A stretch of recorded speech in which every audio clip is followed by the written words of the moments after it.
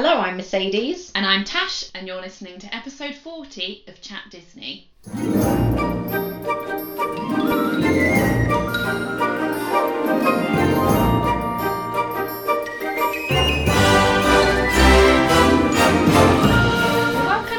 Another episode of the Chat Disney podcast, and I feel like we've hit a bit of a milestone, being our 40th episode. Indeed, only 10 more to go to the big 50. This week, Mercedes and I will be talking all about our plans for our upcoming Disneyland Paris trip, which will be happening in January, so very exciting. But first off, let's have a little look at what's been happening in the world of Disney this week. So first off, for some of you old school Indiana Jones fans, you may remember when they first opened the ride back in 1995, guests used to be given a decoder card to help translate little hieroglyphics and things in the queue. They're now bringing that back through an app, which is going to be available through the Disney Parks Play app. So another way of making some of the queues a bit more interactive. I really hope that we see them introduce this with a lot of other ride queues as well. Absolutely. In the world of Hollywood, the glitz and the glamour, the Golden Globes nominations were announced, and there are a few familiar favourites in there. The Lion King, Frozen and Toy Story 4 are up for Best Animation. Notice that The Lion King is in animation, because it's an animation, not a live action. There we are.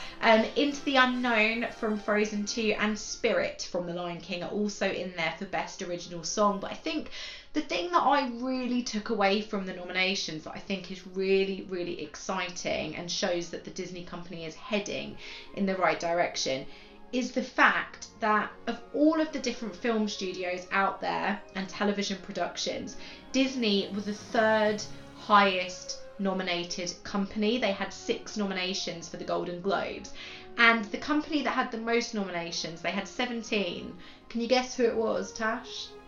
No, because I would only think it would be Disney. Universal. That's what I would probably guess. Or basically, it's really difficult to call, yeah? Netflix. Oh. And what this tells me is that Disney Plus has not come at a better time. Like, Disney have obviously realised that that whole streaming wave is, I mean, it's in maturity now. Like, they're a little bit late to the party, but thank goodness they've joined at all. Definitely, yeah. I'm quite surprised about that, but also not surprised when you really think about it. Yeah. In other exciting news, the man himself, Mr. Bob Iger, has been named the Times Business Person of the Year. Obviously, this year has been a big year for Bob and for Disney. They closed the deal with Fox, Galaxy's Edge opened, obviously the launch of Disney+, and Bob released his book, Ride of a Lifetime, which has made him also a best-selling author as well as CEO of Disney and Times Business Person of the Year. So well done, Bob. Very exciting. Moving over to some different news for Disney, some LGBTQ plus news, and lots of it there has been in the past week.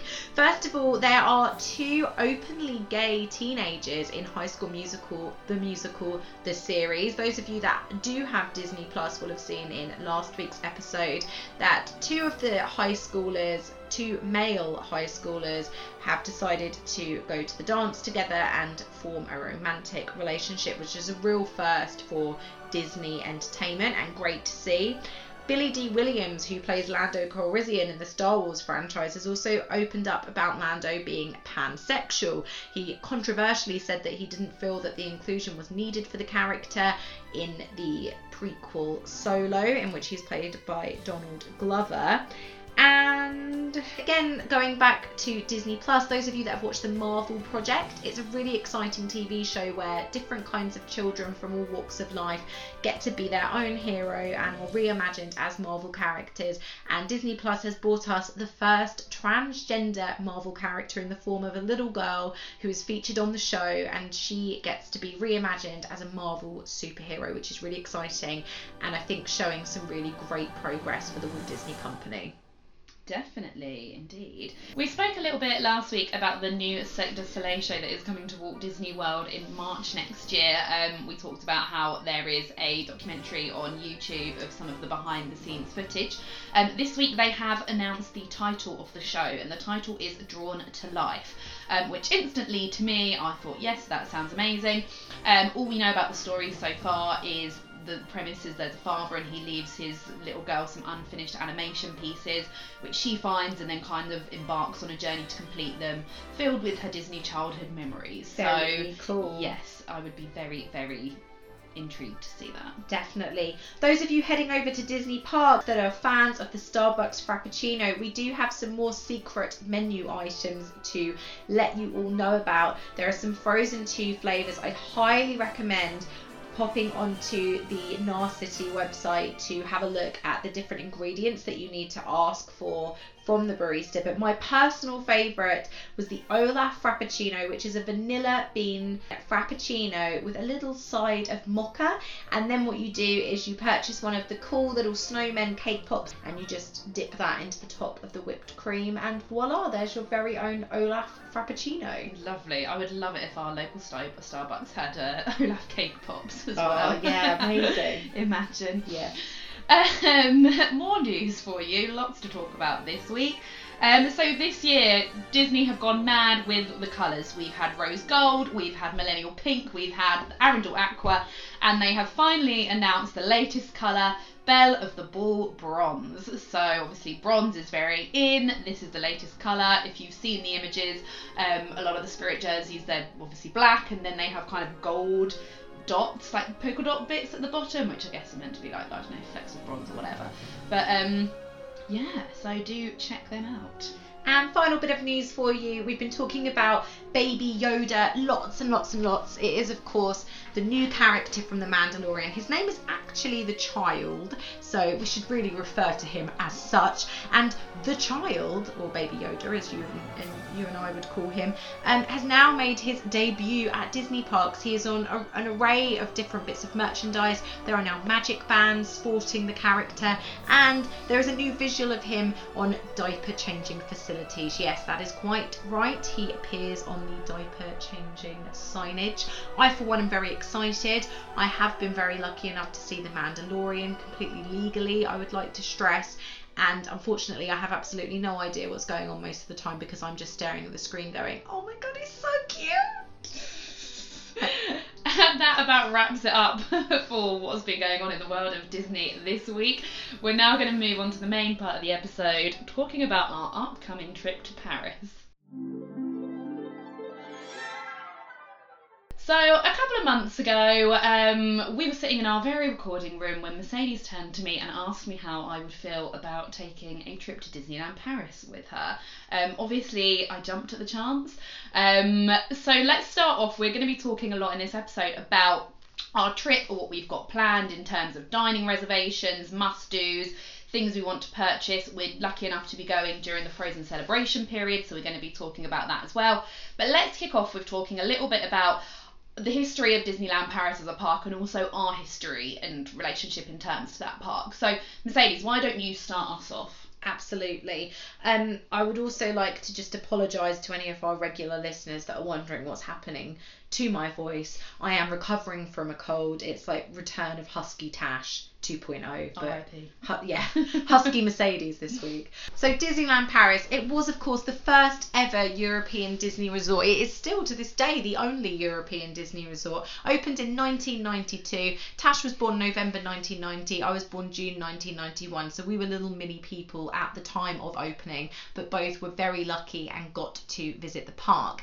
If you would like to know a lot more about Disneyland Paris in terms of the layout and kind of how it compares to some of the other Disney parks, I would implore you to go way back to the very beginning, episode 6 or episode 7, something like that, which was our Disneyland Paris episode. And Tash and I did a full deep dive into the park and how it's structured and how it compares to the other Disney parks around the world back then. So definitely give that a listen if Disneyland Paris is something that is specifically of interest to you. Just a little bit of general background then. At the time of Disneyland Paris opening, Mike Eisner was the CEO of the Walt Disney Company, and after the success of Tokyo Disneyland, really wanted to bring Disney to more of an international scale, hence the opening of Disneyland Paris. He decided at the time that Walt Disney's original Disneyland was of course the classic, and then Roy Disney kind of really built upon that when he helped to craft Walt Disney World in Florida to become what it is today. And Mike Eisner decided with Disneyland Paris that he wanted to create the most beautiful Disney park. And because of that, unfortunately, the park was in a lot of debt when it opened. The budget was well and truly exceeded to create what he said was the most beautiful Disney resort around the world. I would say that I agree with him. I think that he successfully met that goal quite happily. The issue really with Disneyland Paris when it was opened was that the French found it to be culturally insulting. They felt that they didn't want Mickey Mouse imposing on their beautiful city, and they also felt that the park wasn't representative of French culture. There was no wine served during opening, but all of these things obviously have been adapted as time's gone on. And I think that when you look at things like Shanghai Disneyland, which has opened more recently, Disney are a lot more sensitive to the local cultures of the people that the Disney parks are being placed in. So that's a general little bit of Disneyland background. As I said, Tash and I were very, very lucky and got to visit the park in 1992 during the grand opening. Not together, that would be weird. I went with my family, Tash went with her family, and we both have no memory of those trips. Tash, when was your next visit to Disneyland Paris? So amazingly and shockingly, this trip coming up will be only my third time to Disneyland Paris, which pains me to say it because obviously it is so close to us, but there we go. So yeah, as Mercedes mentioned, 1992 opening year was my first time. No memories of that trip whatsoever apart from photos and home videos.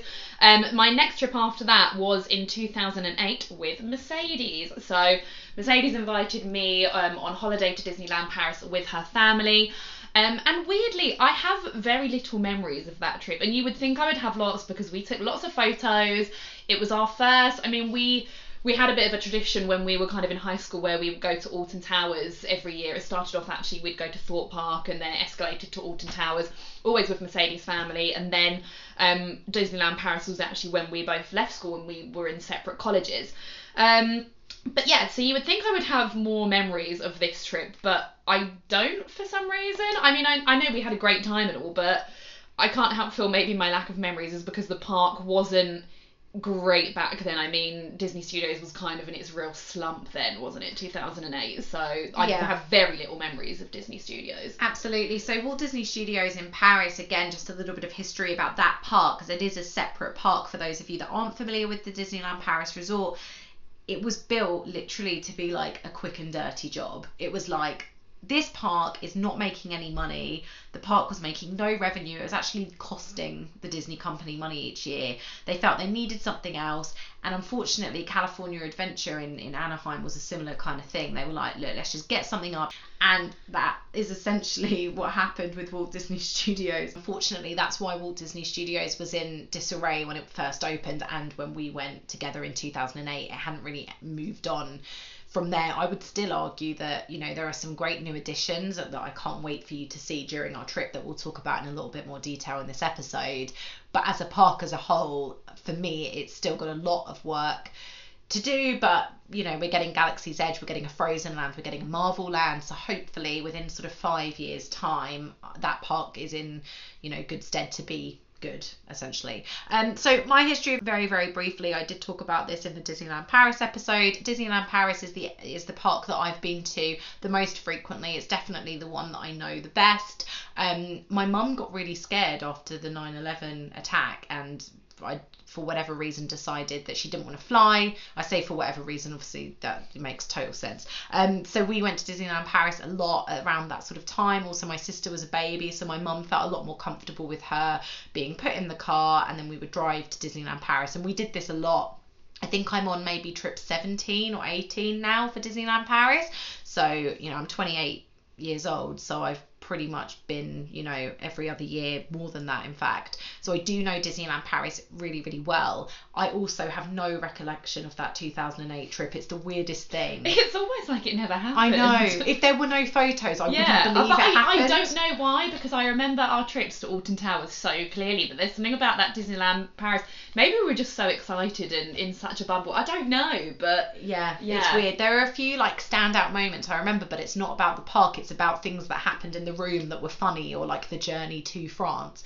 So that's kind of mine and Tasha's experience. And I think before we kind of get into everything, I just want to say how excited I am to see the park again through your eyes. I'm really looking forward to that. In a similar kind of vein to when you took me to Shanghai, I guess, feeding off of that energy of somebody that you know loves Disney as much as you do, and getting to experience it all, because I mean lots of it will be for the first time for you. There will be attractions that you've never been on and areas that you've never seen, and I'm really looking forward to that, definitely. So before we head into our trip and kind of the specifics of what we've got planned, we are going to be ending today's episode with a special Q&A segment. Lots of you have been writing into us with your questions, which we're really looking forward to answering. But it did come to our attention that a few of those questions were specifically about our upcoming trip to Disneyland Paris. So we thought, let's throw them out there now and answer a few of those for you. So these questions have all come in from the wonderful Chris Vint on Twitter. So thank you so much, Chris, for sending these questions our way. The first one, Tash, for you is, what are your must-dos at Disneyland Paris? I guess it's quite a difficult one for you. It is and it's not, because obviously there are, as you say, there are a lot of new attractions and things there since I last went. So attraction-wise, I would say my absolute must is Ratatouille. Is it Ratatouille the Adventure? Yes. Yep. So that wasn't there when I went before. Tash, sorry, it's Le Adventure. Oh, sorry. Ratatouille Le Adventure. Sorry. Apologies. So yeah, that is an absolute must for me. Yeah, out of all the attractions. Again, Crush's Coaster is another one, because that is the only vague memory I have of that trip, is that I really, really enjoyed that ride when we went on it. So I would say in terms of rides and attractions, they're my two absolute musts. Yeah, I think you're spot on. I love both of those rides as well. For me, my number one must do on this trip is going to be Phantom Manor. I absolutely love Phantom Manor. I prefer it to the Haunted Mansion versions that I've been on in the States, and it's got this complete new overlay now that depicts the narrative of Melanie Ravenswood. So for me, that is my must-do on this specific trip. I think if I had to say a must-do, just generally, like, you're going to Disneyland Paris, you can only go on one ride, what would it be? I'd probably say the Tower of Terror. I really love the Tower of Terror, and I know lots of people in the Disney community say that the French version is not as good as the American one, but I really like it, so that's my favourite. Good, yeah. I haven't been on that for a long time. I think the last time I went on that was again in California, which was 2013. Can't do that again, can you? No, I know. Right, so next question again from Chris Vint. What is at the top of your purchase list for this trip? Oh, good question again. I have several things, and I'm really trying to budget for this trip, because obviously I go to Florida about 2.5-3 weeks later. How well that's going to go, I don't know, but anyway.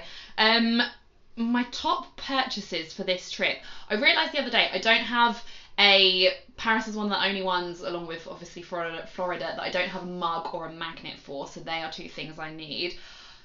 I can't get a mini. I can't do any more. I've got about 25 as it is mini plushies.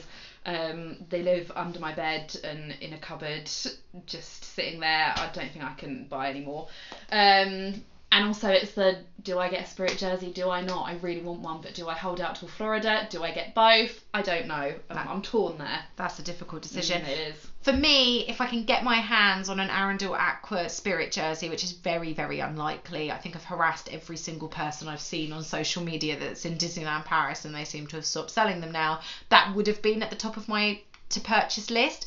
The thing that I always buy from Disneyland Paris, and it's such a weird item, you can't get it in any other Disney resort. Can I guess what it is? Yes. Pasta. Yes. Is it? Yes. I love the Disney pasta. If anyone wants to get in my good books, please send me some Disney pasta. The lovely Ryan, who we had on the podcast a couple of weeks ago, actually got me some Disney pasta when he went to Disneyland Paris, because I've kind of got a bit of a reputation for it now, and you can't get it in Florida, California, like it's crazy.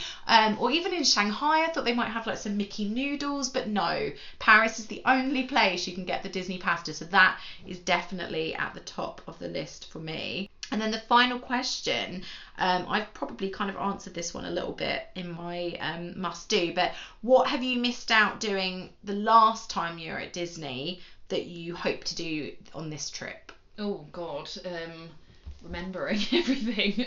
No, again, that's quite a difficult one for me to answer because I feel like a lot has changed and I do remember very little of that trip. So yeah, I would say kind of the main thing is just all the things that I, you know, my must-dos, everything that is kind of at the top of my priority list in terms of attractions, etc.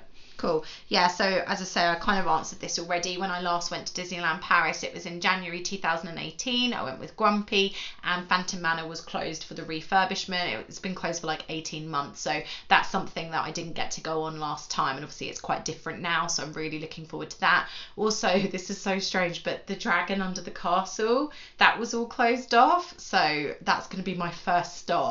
Literally, walk down Main Street, get a photo with the castle, go to see the dragon. That's literally like... We're all standing there at the castle. Where's Mercedes? Oh, she's gone to the dragon. I know, it's so silly, but I hadn't told Grumpy about it as well, and I was really excited because obviously, you know, he'd been to Shanghai at this point, so he kind of knew like the basic outline, basic premise of a Disney park. And I was really excited to be like, oh, should we just pop down here and see what's there? And then the dragon would come out and terrify him. That was what I imagined in my head. And then obviously it was closed off, so that just never happened. So that's the other one. So there we go. Right. Okay, let's start talking a little bit about our own trip that we've got coming up. So in total, there's 4 of us going. So obviously there's Mercedes and I, and then we're going with 2 of Mercedes' friends who I've met a good few times as well. Laura is a huge Disney fan. She's been on this podcast in the Ohana section before. She's been to Disneyland how many times, Mercedes, would you say? She's been a lot. She's done Paris, Florida, and also California. Lovely. And then we're going with your friend Steph as well, who I know you've been to Disneyland Paris with a couple of times, am I right in saying? Yeah, so we were really lucky when we were at uni. Our uni used to organise a Christmas trip to Disneyland Paris, and it was super affordable for, you know, on peak Christmas time. So Steph and I went, I think, twice then, and then we also went in 2016. Lovely. Yes. Perfect. Yes. So we're going to be staying at Sequoia Lodge, which is one of the Disney resorts on property. So just to give you a bit of an overview of kind of where Sequoia Lodge sits, you've got the main Disneyland hotel kind of outside the park. It's that gorgeous pink hotel that I'll never get to stay in because it costs about €1 million a night. Then if you walk round past through Disney Village, you've got the lake, and that's where the 3 kind of main hotel, I would call them the main Disneyland hotels, unless of course you're a millionaire. You've got Hotel New York, which has recently just changed to the Marvel animation. I think it's the Art of Marvel or something like that. Used to be my favourite hotel at Disneyland Paris. I don't think it will be anymore. Opposite, you've got Newport Bay, which is sailor themed, very nautical, probably my favourite at the moment. And then on the other side of the lake, you've got the Sequoia Lodge. I'm really excited because I have stayed at all of the Disney hotels bar the Disneyland Hotel, and Sequoia Lodge was the first one I stayed at with my family. I was 7 and I have no recollection of it, so I'm really, really looking forward to staying there. Yeah, I am too. I mean, I've not really stayed in Disney hotels that much, to be honest with you. I stayed at the Toy Story Hotel in Shanghai. And I've stayed, where did we stay before? Don't tell me. We stayed at the Santa Fe. That's correct, we did, yes. didn't we? So the other 2 that I didn't mention there were the Santa Fe and the Cheyenne, which are about a 10-minute walk. So when you're in that kind of main plaza that I just mentioned with the 3 hotels, you kind of take this little path that leads you to those 2. And there is, of course, the Davy Crockett, which is off-site. I've stayed there when I was 2. There you go. There's another one to add to your list. Exactly. But yeah, Sequoia Lodge is kind of... how would you describe it? What's not Western, but it's like what is it like? Well, it's canyon. Yeah, what's I mean, the word? I know exactly what you mean. So it's kind of so basically, again, just to give a little bit of background, I said I wasn't going to do too much history today, and just like a history lesson. So each of the Disney hotels at Disneyland Paris are based on different elements of America, basically. So the original Disneyland Hotel is very Victorian in its design. I mean, that one's a little bit different. We'll exclude that for now. New York, obviously, you know, it's in the title, it's skyscrapers. Newport Bay is very New England. And then Sequoia Lodge, it gives me kind of Yosemite, Californian vibes.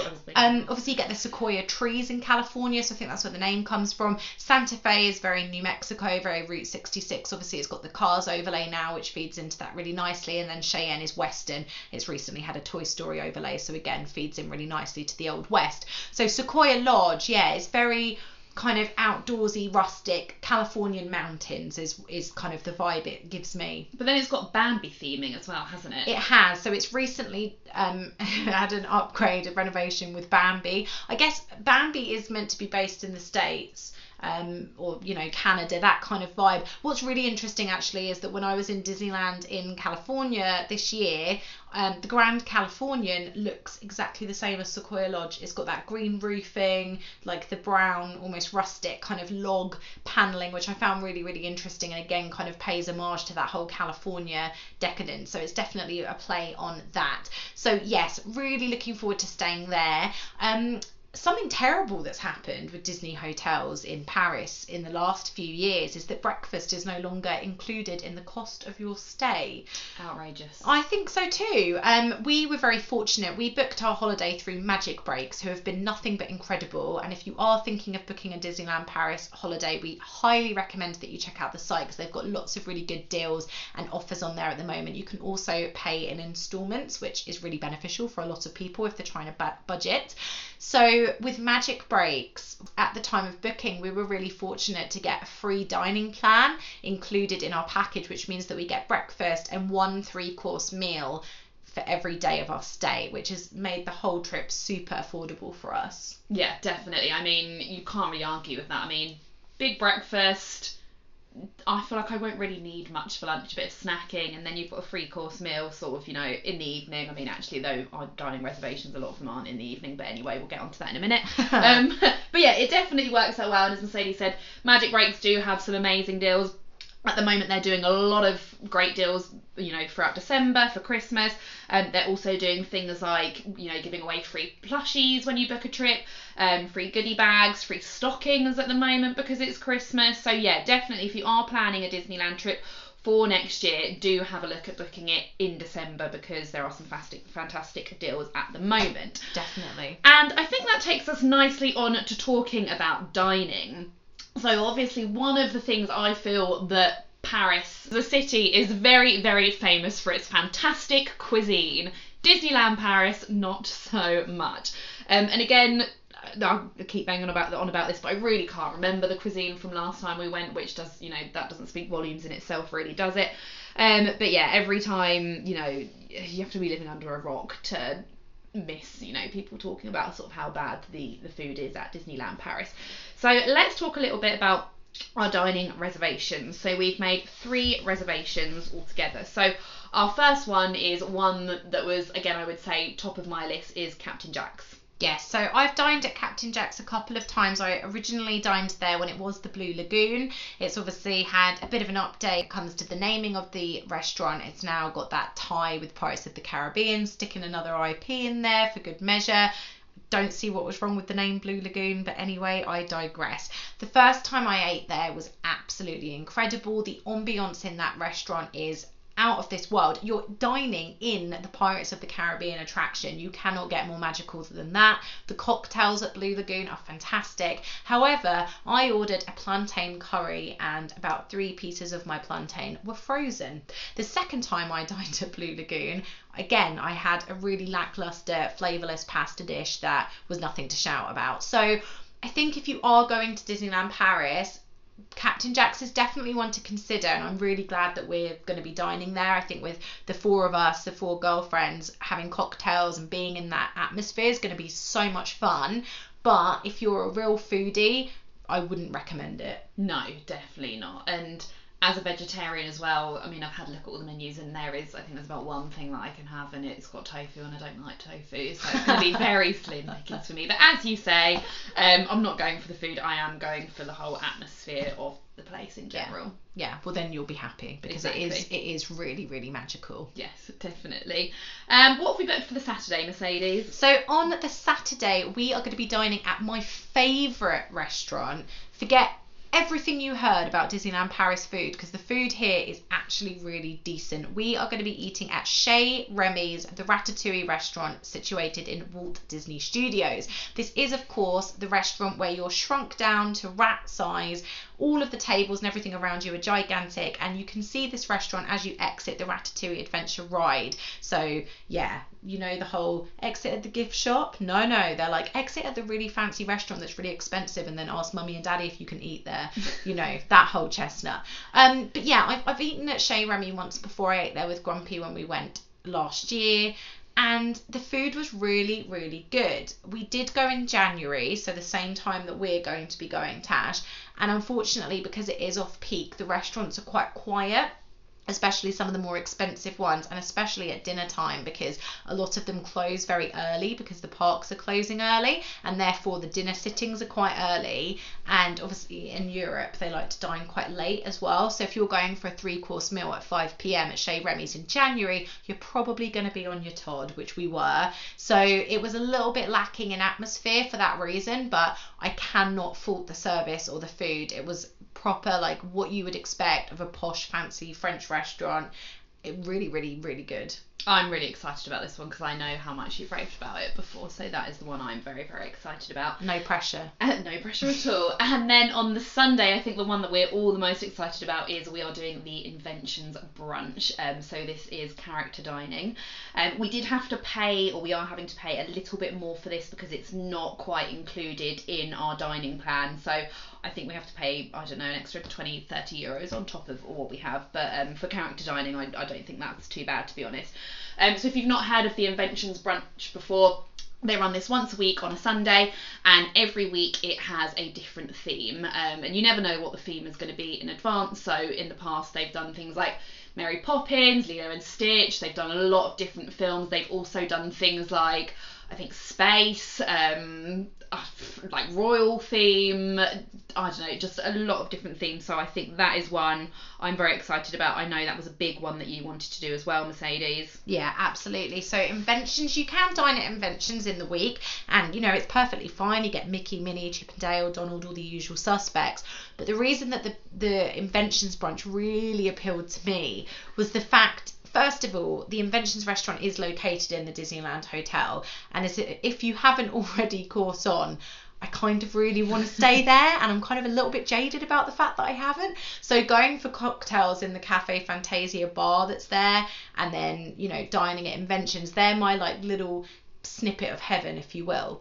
And the thing about Inventions brunch that I found really exciting was, as Tasha said, this real mystery about you don't know what you're going to get, and sometimes they'll do like a really random out there theme like Arabian, and you'll get Aladdin and Jasmine, but then you'll also get Mickey and Minnie in, you know, like really unique Arabian costumes that you've never seen before. So that's what I love. I mean, knowing our luck, it'll be like Winnie the Pooh theme or something like that, and I'll think, great, I've spent all this money, I could have just had buffet at Plaza Gardens and dined with Tigger and Eeyore. But I'm optimistic. It's off peak, it's a quiet January, like come on, pull out the big guns, have some really rare characters.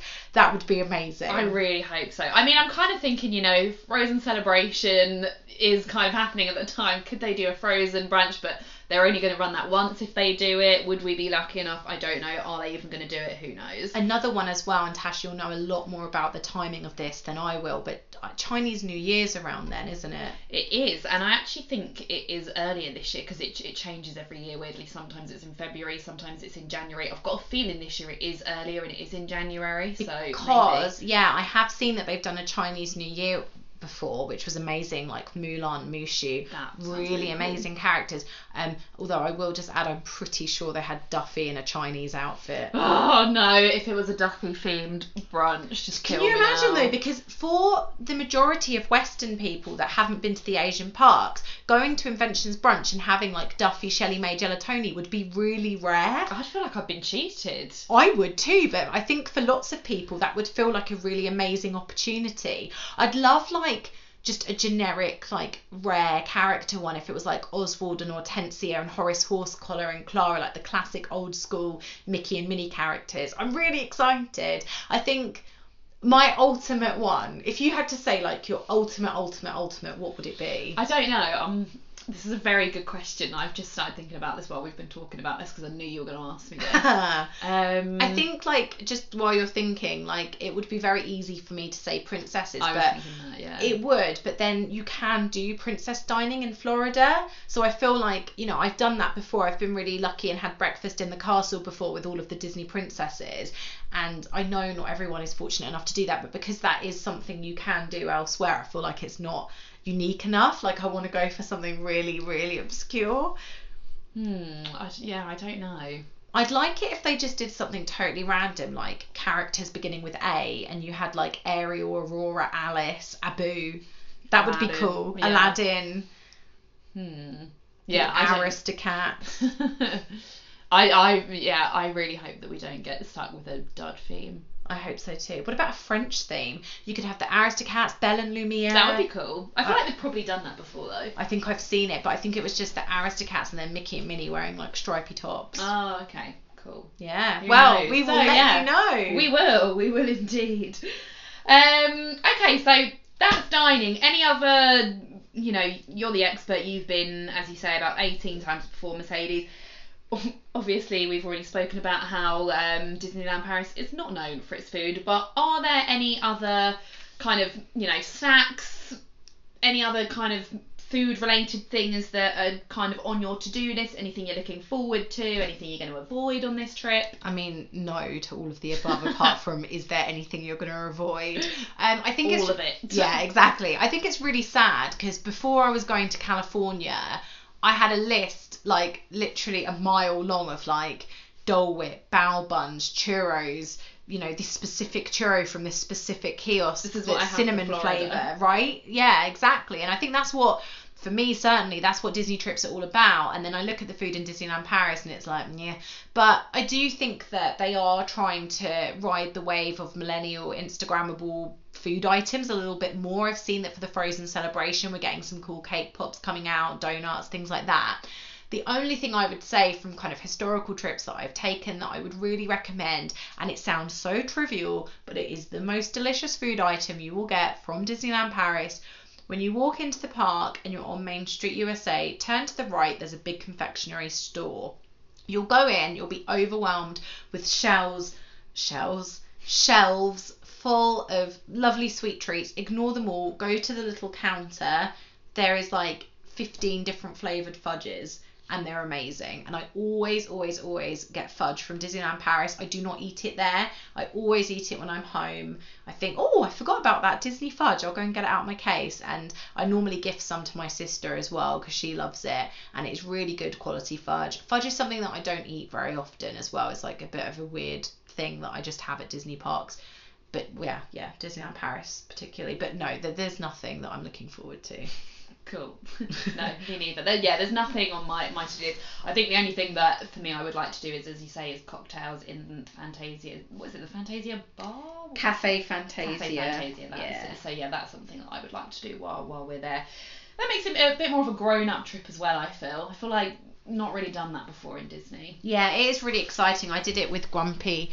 It was actually his idea. I was lamenting about how I'll never stay at the Disneyland Hotel, and you know how it was lovely and it was all well and good that he was taking me to Disneyland, but we were staying at the Santa Fe. I'm joking. I did not say that. That would be horrible. You just thought it.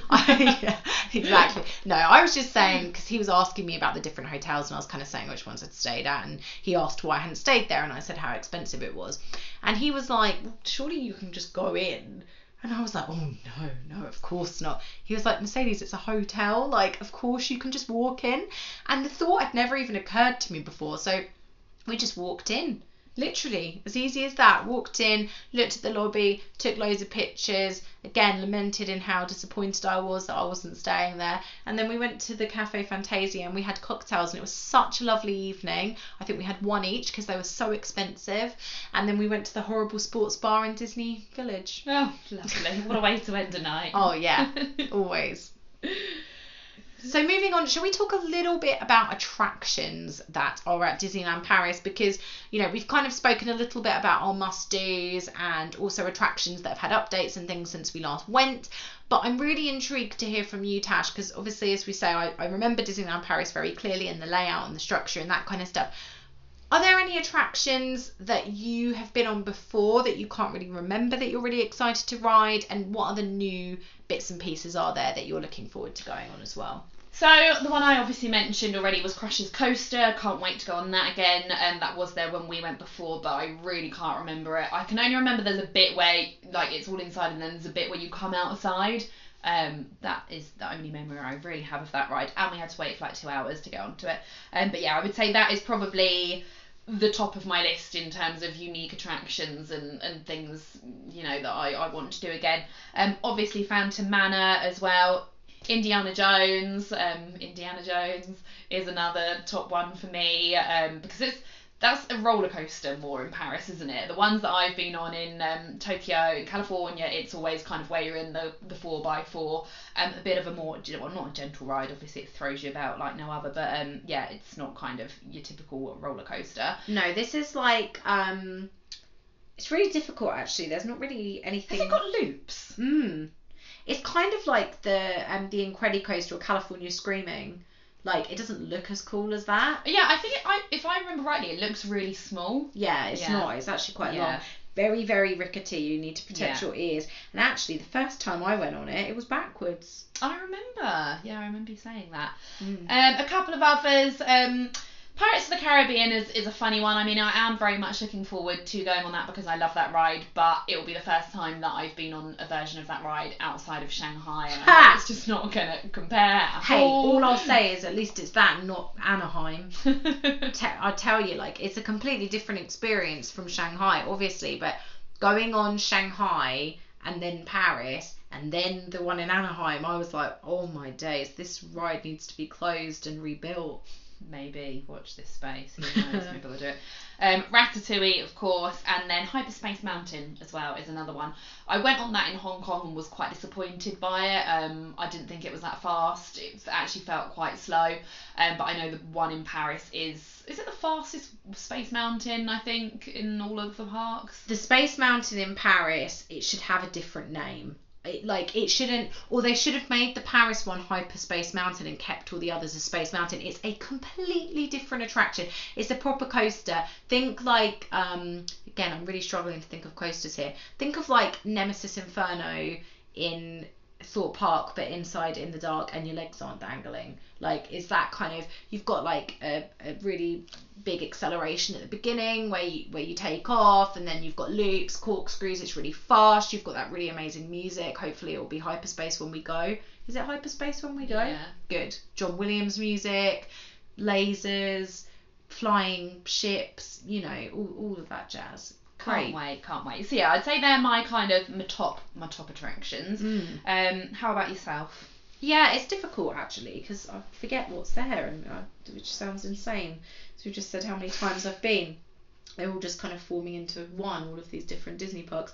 I'm the same. I love Pirates of the Caribbean, and it's not going to be like the one in Shanghai, but discarding the one in Shanghai, looking at all of the Western parks, the Paris one is far superior in my opinion. Tower of Terror, as I said, is another attraction that I love that ride. Every time I go on it, I'm reminded of how awesome it is. So I really, really love that. What else do I really like? Star Tours. Really, really excited for that. I'm really hoping that they put some Rise of Skywalker footage in there as well to give it a bit of an update and a refresh for the last movie that's coming out very, very soon. Very exciting. This week, in fact. Comes out this week. I will be there. I will not. There we are. So yes, really, really excited about that. That's probably it actually in terms of like rides that I'm super, super excited about. I am of course really excited for the Frozen celebration, the fireworks, the evening spectacular. Really looking forward to that. The parade. I'm really surprised that there's no Anna and Elsa meet and greet. Yeah, I know. There's an Olaf one. Yeah, they've never. But the Olaf one is weird. You need to. I've not heard of this before, but you need to register on Line Bertie. Yes. Which I saw that the other day and I was like, what on earth is this? So I downloaded it and I did not know that this is a thing. So for those of you that haven't heard of it, Line Bertie is an app.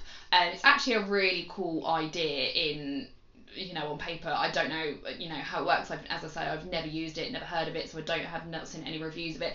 But basically, you register the meet and greet that you want to sign up for, or whatever it is, and it essentially holds your place in the queue.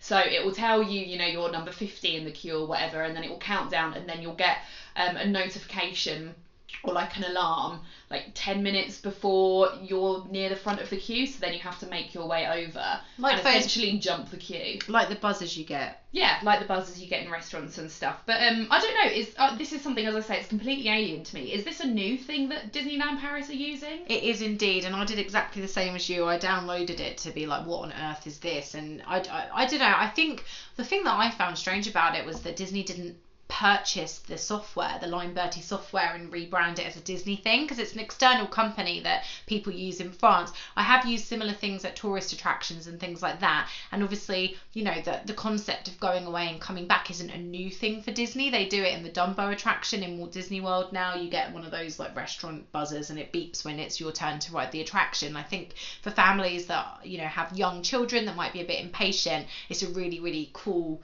idea. But yeah, to see it for a meet and greet, that's quite new for me, and I'm really looking forward to see like how that works. But just going back to kind of Frozen, I think the reason I was so surprised that there's no Anna and Elsa meet and greets because they've never had one in Paris. And I think, you know, we say every time we do this podcast how lucky we are and how fortunate we are to have travelled around the world and visited all of the different parks. But you know, I don't know about you, Tash, but I know for myself, once I've got a family, my financial situation is going to be quite different from how it is now, and probably Disneyland Paris will be the only resort that we visit while my children are young.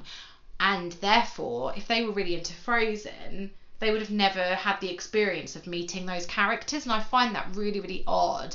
And it can't be a language thing because they have all of the other princesses and face characters that you can interact with. So I do find it really strange that particularly during this Frozen celebration, they've not got anything for little ones to meet Anna and Elsa, and big ones as well. You know, I want to meet Anna and Elsa. So that baffles me. I completely agree with you. I mean, it's such an obvious choice. You would think that, you know, Frozen is such a huge franchise now that you would think, you know, that would be a must-have for you know, every park, and especially I would say Paris being a top one of them. And I don't know, it's a weird decision. What is the decision behind not having them? I don't know. It baffles me. But yeah, you'll have to stick with Olaf for now, I'm afraid. I'd love to meet Kristoff. Yeah, I've never. My newfound love for him. There you go. I've never seen a Kristoff meet and greet. I have seen Kristoff in the parade, and I'm sure that we'll get to see Kristoff somewhere. Prince Hans I've also seen in a parade. But yeah, the Anna and Elsa meet and greet not being in Paris really does blow my mind. The other thing as well that I think is super disappointing for the Frozen celebration, it was one of the things I was most looking forward to, is there's going to be a big fireworks spectacular. They're actually using that lake that I mentioned where the 3 hotels kind of adorn it, and I was really looking forward to that. I was like, oh my goodness, we're going to get some sort of like world of colour scale evening spectacular. It's going to be absolutely amazing. And then after Disney had kind of announced that this was going to be happening, they then said it was going to be on for 3 dates, and it's a week after we go. Oh, what? Are you joking? No. I heard about that, but I didn't know it was only on for 3 days. Yeah. That's disappointing. It is disappointing. If you want to know when those dates are, do head over to the Disneyland Paris website because they have all of the information there. So if you're in the area or you live close by, because it's in the lake where the hotels are, it's Disney Village. So you can get the RER into Disney Village and literally walk up to where the hotels are. I'm sure there will be hundreds of locals there. Kind of glad we're escaping it, to be honest, but I am really disappointed, and I think it's really bad that they kind of announced this big Frozen celebration and said all of these things that were happening, and then it was like, yeah, this is only going to be happening for 3 days. But the logic behind it is so obvious to me. They're putting a lake in Walt Disney Studios for the Frozen Land and the Marvel Land and the Galaxy's Edge that we were talking about, so this is clearly a trial. Yeah, that's a very good point. Very true. But yeah, this is the first time that I've ever been to a Disney park where they've done kind of one of these, I don't know what you'd call it, themed months. I mean, this goes on from January until May, so this goes on for quite a while, but I've never been, you know, they've done things like they did the Festival of the Lion King, they've done Season of the Force, etc., etc. I've never been where they've kind of dedicated, you know, themselves to a film at any one time, and so I'm quite intrigued to see how it plays out. I mean, I know with this they're kind of doing, you know, shows, parade, that kind of thing, but it's interesting that there's a lot of key and obvious things that they could have done that they're not. Yeah, I think, I completely agree with you. I think it's kind of twofold, because when I went for Season of the Force, it was like, I do really like Star Wars, but I don't want the magic of Disney to be lost. So I think there's a really fine balance, because if you hate Frozen, you're sick to death of it, you book a Disneyland trip, and then after you've booked it, they announce it's Frozen Celebration, that's going to be quite disappointing. You're going to think, well, I want the normal parade and the fireworks and everything. So I think there is kind of a fine balance. What I would say as well, when you said just then, you haven't been to a Disney park where they've had one of these kind of celebrations, I've only heard of them at Disneyland Paris. I know that Walt Disney World has Star Wars in May. They have like the summer of whatever it's called. I can't even remember what it's called. Star Wars weekends, which they've always done, but that's slightly different. That's more like a D23. They have like Mark Hamill there doing Q&As and directors and things like that. That's slightly different. I think the reason that Disneyland Paris does this is because of the money that they're not making. Yeah, you're probably right. The first year that Disneyland Paris was in profit was 2017 for the 25th anniversary. I know, that's shocking, isn't it? It's really bad. And what this tells us is two things. Obviously, one, it's a commercial flop, but two, that was around the time that Disney took over 100% of the parks. They now own the theme park 100%. It's a Disney park in the same way that the one in California and the one in Florida is, and you can really tell, like, it's definitely stepped itself up in recent years. But I think because of the financial loss that it's had historically, that's why they're pushing, you know, Marvel Summer of Fun, Star Wars, not Star Wars weekends, Season of the Force, Frozen Celebration, because they're trying to get those repeat customers in. So, we've just been for the Season of the Force, it was amazing. Now they're doing Frozen Celebration, we're going to have to go back. It's a little bit like Secret Cinema when they do different movies and you're like, what, now they're doing this, I'm going to have to go again. So I think that's why they're doing it. Something that's really, really interesting to me about Disneyland Paris, and I've never really considered it before actually until this very moment, it's, to my knowledge, the only Disney resort around the world where if you stay at the Disneyland Hotel or a Disney hotel, you get your tickets included. And I don't understand. To me, that makes absolute sense. Of course you should get your park admission. Why else would you want to stay in Marne-la Valley in the Disneyland Hotel or the Santa Fe or the Cheyenne or wherever it may be? But because that's something that I don't understand why, if you're staying at a Walt Disney World hotel and you're spending all of that money, why on earth should you not get your park admission included? It's crazy. Yeah, I think that's a fair point, but yeah, I don't know. I wonder why you do in Paris. Again, I guess it's to try and pull people in, draw them in, get them to spend all their monies with you. Who knows? So, I think we've pretty much covered most of our plans for our trip. Is there anything else that you want to add? Not really. I think what I would say is if you are going with like a group of friends and you're in your 20s, same as Tash and I, then something that might be quite nice to do would be to go for a day trip to Paris. You can get there really easily from the RER train station, which is in Disney Village, or vice versa. If you're going for a girly weekend in Paris, why not have one day at Disneyland? So yeah, you don't have to, spend all your time at Disney, but that's what we are doing. We are indeed. Exactly. Yeah. So that about wraps it up. Obviously we will be talking a lot about our Paris trip at the end of January after we've been. We'll probably end up doing a couple of episodes on it. So yeah, do look forward to that. In the meantime, if you are planning a trip and you have any questions, do let us know, or if you've got any tips or anything you think that is a must do that we haven't mentioned, let us know. You can contact us on Instagram at ChatDisney or on Twitter at ChatDisneyUK. We're now going to head over to answering some of your questions. Well, what do you know? Okay, so the first question, Tash, comes in from Dr. Kevin Pollock on Twitter, and he asks, Anna or Elsa? Definitely, easy. And I would say Elsa. It's funny because with Frozen 2 I like Anna. I like Elsa more. Next question is one from Vinto316 on Insta, Chris Vint, and he asks, I love this question, what has been your favourite ever celebrity voiceover? Ooh, that is a very, very good question. There's so many to choose from. There are so many to choose from. I mean, yeah, there's a lot of the obvious ones. that you could say, you know, like Robin Williams as the genie, like that role was made for him. Eddie Murphy as Mushu. Yeah. Owen Wilson as Lightning McQueen. I'm trying to think of some of the less obvious ones that I've really enjoyed. The Rock as Maui.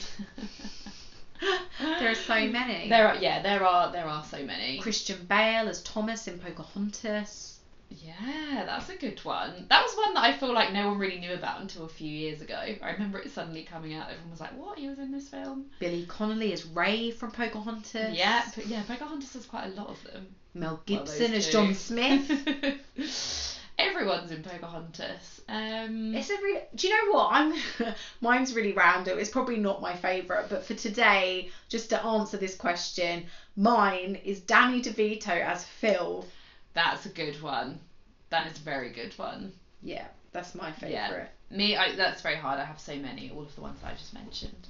I also, actually, the wickedly talented Adele Dazeem as well. I love her as Elsa. Love Adele Dazeem. Yeah, there we go. Next question is, are we all sorted for Christmas? And how much Disney stuff have we bought? Good question. Do you mean in terms of gifts for people or general Christmas stuff? Both, I guess. Both. Oh, interesting. So in terms of Christmas gifts, I haven't bought too many Christmas gifts because... Actually, no, that's a lie, because my dad is very much into Disney. Actually, I haven't bought my dad anything for Christmas yet, so I don't know if anything Disney will be coming his way. So how prepared are you? Tash is not prepared at all. No, I've still got to buy my dad and my mum. In terms of what I think I will get for Christmas, I think there will be a lot of Disney. Yeah. So I'm very prepared. I've only got like a few little bits and pieces to purchase. I actually took a whole day off work just to Christmas shop. I'm doing that today. Yeah, sensible. So it's sensible to do, because then, you know, you get it done, job done. The shops are quieter as well on a weekday. Just a sensible decision. Disney things that I've purchased. I have a Mickey Mouse Christmas wreath that I absolutely love. I've got a few Christmas decorations as well that I've purchased. And I can't say what any of it is because people listen to the podcast that I've bought presents for, but I have bought my sister something Disney related. I think that's it actually. I think something for my sister. I already received a Christmas present from one of my cousins. She got me a Disney quiz that we should play together. Love it. Love a quiz. Let's do that. Yeah. So yeah, I'm like 100% sure that I'll get maybe 10 things that are Disney themed. Yeah. For Often when you look at my presents, like, and you compare them to my nieces, it's like who's is who. And Tash's niece is 3. Yeah, exactly. So there we go. And the final question, another one from Chris Vint. Will we ever review the Star Wars movies in the future? You probably will. I probably won't. Well, you know, I will definitely be doing a Rise of Skywalker review on the podcast. So that's exciting. That might be next week. Might be the week after. Who knows? And I think that we would love to do that. I think that Tash, you know, we joke and we say that she doesn't like Star Wars. She does want to get involved. Obviously, she's going to Galaxy's Edge in February, so we're going to hold her hostage in a dark room and make her watch them all before that. So I don't know that we'll do, like, you know, an episode per movie or anything like that, but we could certainly look at doing like a prequel episode, you know, modern day Star Wars movies episodes. I don't know. Yes, definitely. A lot of the time I do joke about this. I mean, I have already started the quest to watch all the films, or certainly all the original 6. You know, if you know what I mean. 9. There's 9 films now, but you know what I mean. Like before they brought it back again, there was 6. There were, but these 3 are definitely a part of that. Okay, well 9, so now I've got another 3 to watch. So, but yeah, I've done 2, so I'm not even a quarter of the way there yet. But no, I am. No. If it's looking unrealistic, and I would be really keen to hear what our listeners think of this as well, my advice would be skip the 3 in the middle. Okay, interesting. For Batuu and for Galaxy's Edge, if it's looking unrealistic, I'd say go for your 3 classics and then your 3 contemporary and skip your 90s jargon. I'm going to do 1 this week, so Okay. then I'm a third of the way through, and then I've got 6, and I feel like a lot of January will be dedicated to this, so I think it's Perfect. doable. I think it is too. I want to go to Galaxy's Edge and appreciate it. You need to watch all 9. There we go. There you are. There she is. We'll see if she upholds her part of the bargain. Do you know what I'm watching this Christmas? What are you watching? I am rewatching all of the Marvel movies in not the order of release, but the order of when they took place in the Marvel timeline. Oh, Yeah, amazing. I think you should do the same. Some people say we have a lot of time on our hands. Yes. Who would ever say such things? No. So that wraps up the episode for this week. Tash and I are really looking forward to our Disneyland Paris trip in January. If you've got any more questions about the trip or anything else in general, remember you can tweet us at ChatDisneyUK. Or Instagram at ChatDisney. We are really, really excited about next week's episode. It is going to be focused on everything Christmas. Woo! Go Christmas. We love Christmas, and we love Disney, and mixing Disney and Christmas together is just the best thing ever. Really. Absolutely. And remember to keep your questions coming the week after Christmas, during that nice little period that you guys are off work and you don't really know what day of the week it is. We're still going to be here. We're going to be doing a summary of Disney 2019, so you do not want to miss that. If there's anything you would like featured on that episode, or you had any highlights or best bits from our first, it will be 40 episodes. Oh, it's 40 today. It's 40 today. So yeah, Wow. exactly. So if you've got any highlights or best bits from the past 40 episodes that you would like to shout out and mention, then definitely send that our way so that we can feature that in our episode in 2 weeks' time, which is our 2019 summary. Yes. So we look forward to speaking to you then. Have a great week. Have a great week. Bye. Bye. Thank you. Goodbye now. Goodbye. Goodbye. Thank you. Goodbye.